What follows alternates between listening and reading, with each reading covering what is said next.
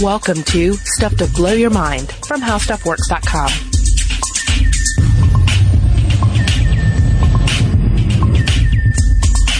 Hey, welcome to Stuff to Blow Your Mind. My name is Robert Lamb. And I'm Julie Douglas. Julie, what's your preferred method of greeting? Just a big bear hug. You know, the 20-second hug. Counting it down slowly and luxuriously. Right into the person's ear. Right?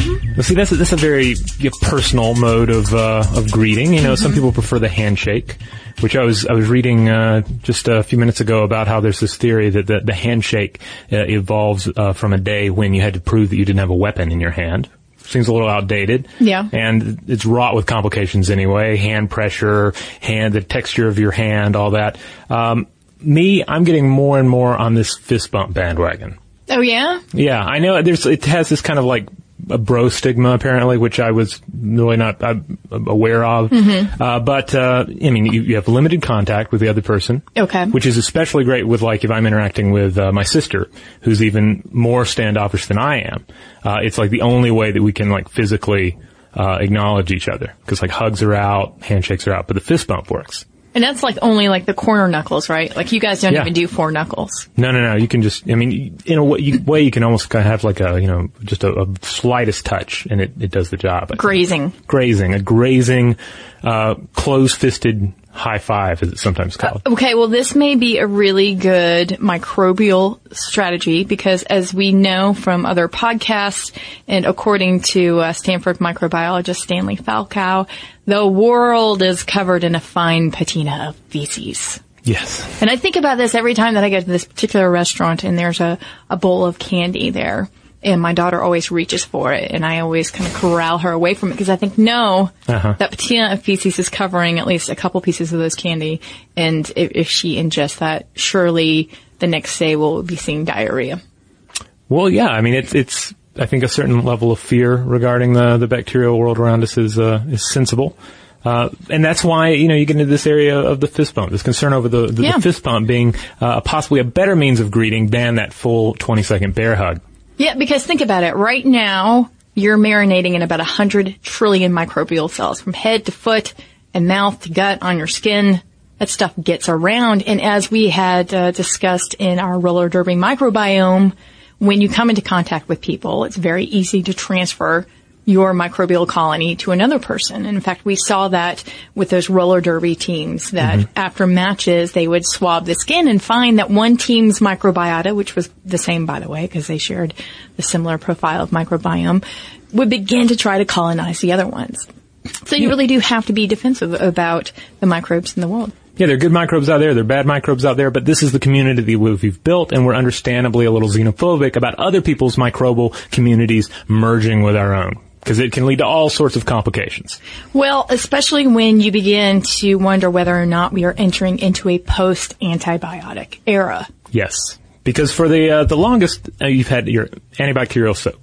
And like, big vats of it. Big, clear, just columns of it with a giant pump on top, right? And I've been guilty of this as well. At the slightest excuse, be it dirt or you just think of something a little dirty, you head over there, get like 2 squirts of the pump and just completely lather down your hands, and you feel better. And supposedly you're cleaner. Well, and then, of course, you see this in a hospital setting, writ large, right? Because you have to make sure that your surfaces are clean, that your skin is clean. And, by the way, there's a lot of microbes in hospitals, and they become antibacterial resistant, which is where we are today. But before we jump to that, I just wanted to mention that Hazel Barton, she's a professor of microbiology and geology at the University of Akron in Ohio. She has a really good article on Slate about this, and she talks about antibiotics. And she says they're chemical keys. They're constructed to mimic cellular patterns to block, bind, and even collapse critical structures within the microbial cell. They do amazing things. They're really specific. They can kill one bacterial cell in a sea of human cells. And she calls it a magic bullet.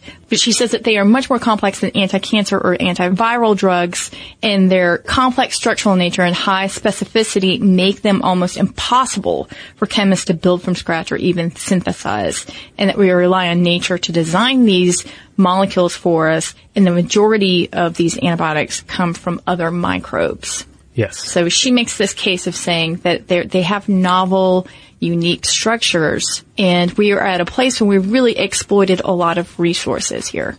Yeah, that's one of the things that can be really mind-blowing about this and can be a kind of a startling and frightening revelation is that antibacterial agents out there are an exhaustible resource. Mm-hmm. What have we done? We've gone to the natural world. Like you said, we've gone underground and we've looked at things in the soil. All right, this can be used to fight a bacterial infection. This can be used. And then eventually we've drafted everyone into the war against bacteria. So we have to go to increasingly more exotic locations to try and find those new keys to unlock and unravel our bacterial adversaries. That's a good way to put it because in the meantime, the clock is ticking and right. You have all these antibacterial resistant microbes emerging.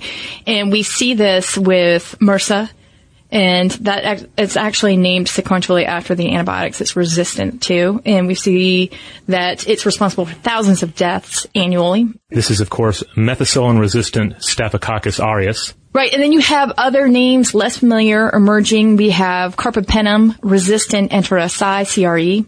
We have vancomycin-resistant Enterococcus, VRE, and Clostridium difficile. We've seen that before. We've talked about it. C. diff, known on the street. So all of these things are emerging, and in the meantime, you have this exhausted potential market forces for new drugs, right? Mm-hmm. In fact, Barton makes the point that the last novel drug that came to the market was discovered in 1984. And it took nearly 20 years to enter the marketplace as something called Cubicin. And then, which we discovered on the side of a volcano. I know. Isn't that amazing? Yeah, that was another one we had to go where we've drafted everyone in the immediate vicinity. Where are these soldiers that we haven't found yet? And that was one. Yeah, another one was anthracomycin, which could be effective against MRSA and anthrax. And that was actually found in deep ocean sediments. So you can see, again, that clock ticking and, trying to find new drugs to conquer this while other microbes are getting stronger and more resistant. In fact, in March of this year, Dame Sally Davies, she's the UK's chief medical officer, she said, hey, microbial antibiotic resistance is a threat that's on par with global warming and terrorist attacks. Let's take this really seriously. Yeah, because just look at MRSA. Where is MRSA showing up? It's showing up in hospitals. Like the place you don't want really dangerous, antibacterial resistant, agent to show up because you have all the people in weakened states, their immune systems are weakened. And, in 2005, almost 10% of hospital door handles were shown to contain MRSA. So, and that's not even getting into the whole hand washing situation that has been, a problem, in many, hospitals. But the whole situation with doctors, surgeons not washing their hands. Which is, again, a whole other issue. But we'll get to that. Of course. In the meantime, you just kind of have to look and see what we can do right now. Now, Barton says, hey, since we have to go to these more remote locations, let's begin to consider caves as a possible area of exploration for these microbes. Because she says they're extreme environments, they lack sunlight, they have scant resources, and it makes an ideal place to hunt for antibiotics since microbes have to be particularly hardy in order to survive.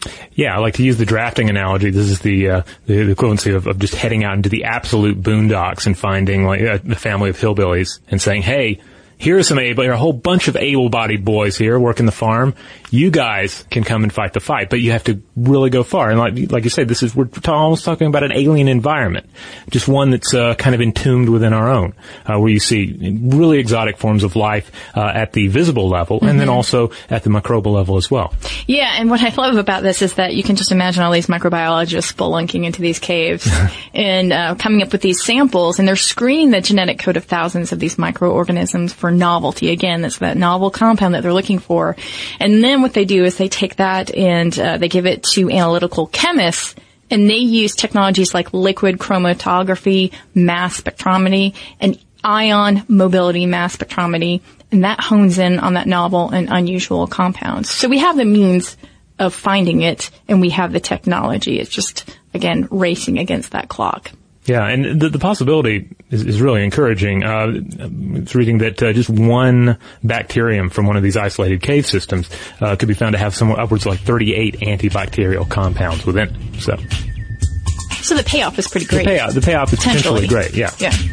All right, well, we're going to take a quick break, and when we come back, more about the war against bacteria, and we'll get back to the fist bump a little bit.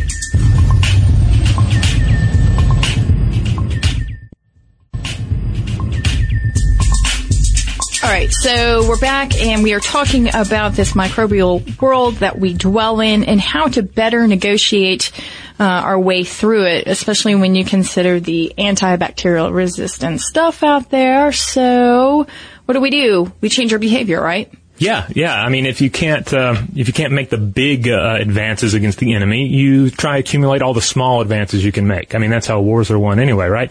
Just you build up all the little petty advantages. And one petty advantage, the argument is to be made, is to start relying more on that fist bump as opposed to that handshake, especially in a hospital environment. So what you're saying is I need to ease off of the hot breath hugs. Yes. And do something that's perhaps not quite as skin-to-skin contact. Fine. Right. Well, now, the study in question didn't really look at the hugs because, again, the hospital environment where generally people know enough that, you're not going to have a big, giant, stereotypical Russian hug every time you encounter somebody. But this particular research was published in 2013 by the Journal of Hospital Infection. Surgeons at West Virginia University decided they were going to see if they could reduce the spread of infection just by fist bumping instead of shaking hands. The lead researcher on this was Tom McClellan, and he's a West Virginia plastic surgeon, and it was a really small study, but remarkable in their findings. Yeah, and we'll get to that in a second. But let's back up and look at why this is important.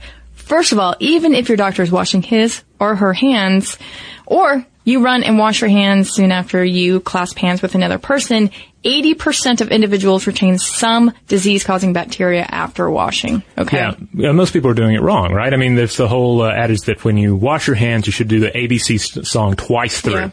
And most people don't do that. I mean, most of the time when I go to the bathroom, I don't even hear anybody singing. Now, physicians are probably a little bit better about this, right? Because they're more aware of it.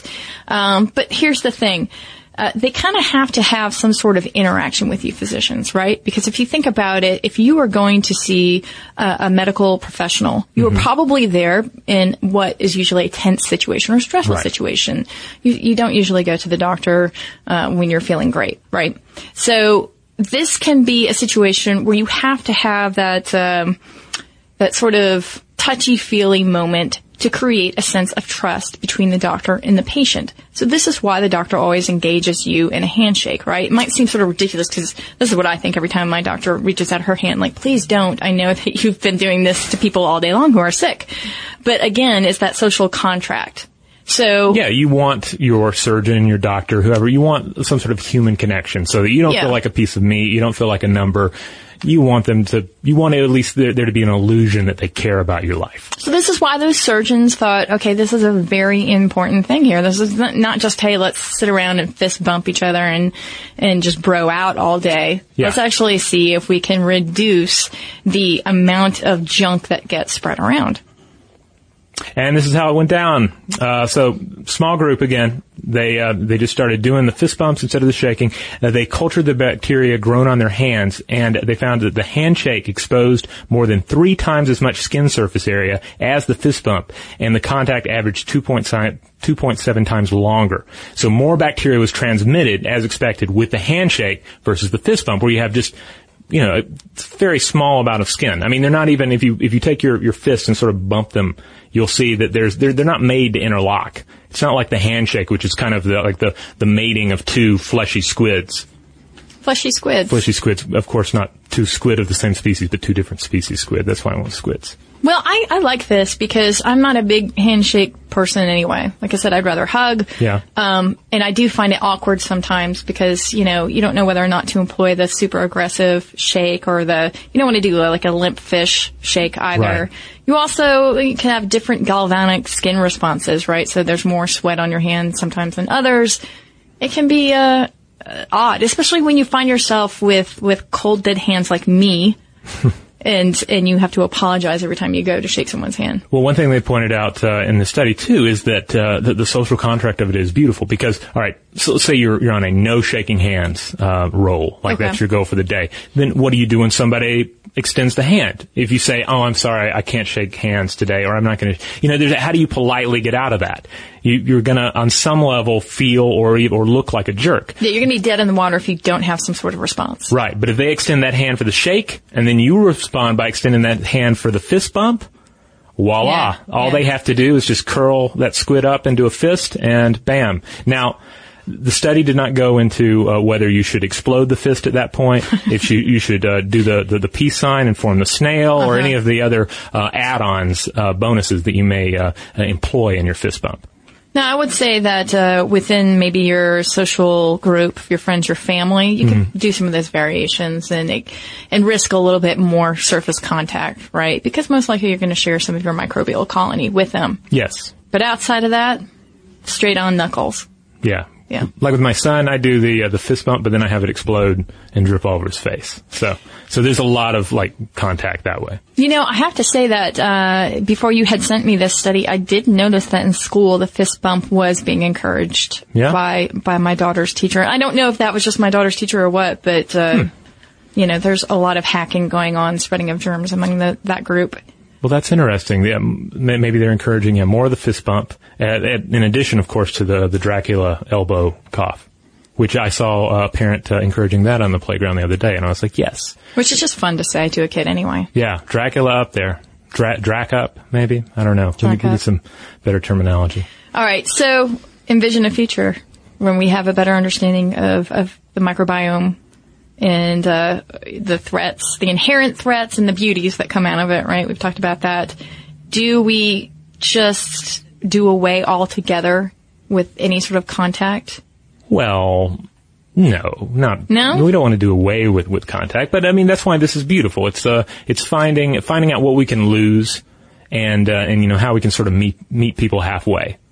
Not actually seal ourselves up in bubbles and refuse to touch each other, but also not just say, hey, if we're not hugging it out, then we're not human. You know, I can't remember the exacts of this article that I read, but there was some sort of infestation of this woman in her family's house, and I don't know if it was lice or something, but demons. Yeah. It was some sort of critter.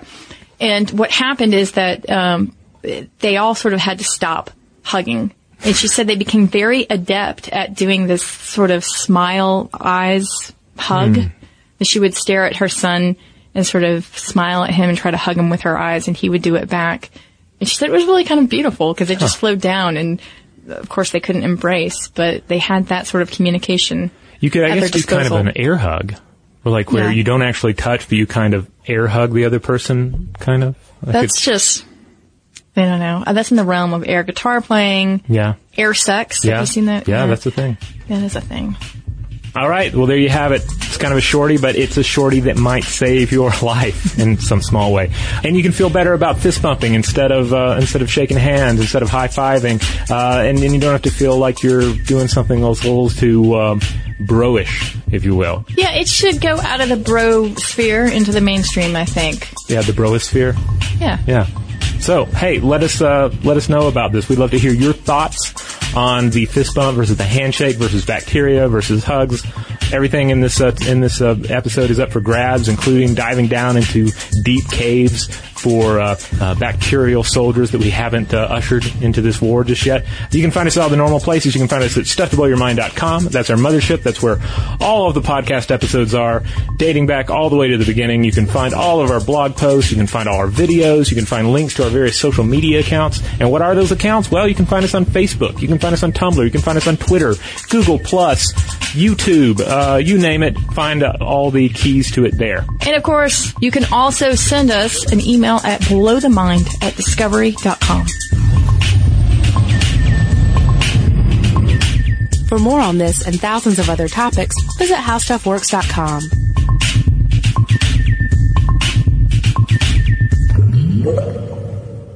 Audible.com is the leading provider of downloadable digital audiobooks and spoken word entertainment. Audible has over 100,000 titles to choose from to be downloaded to your iPod or MP3 player.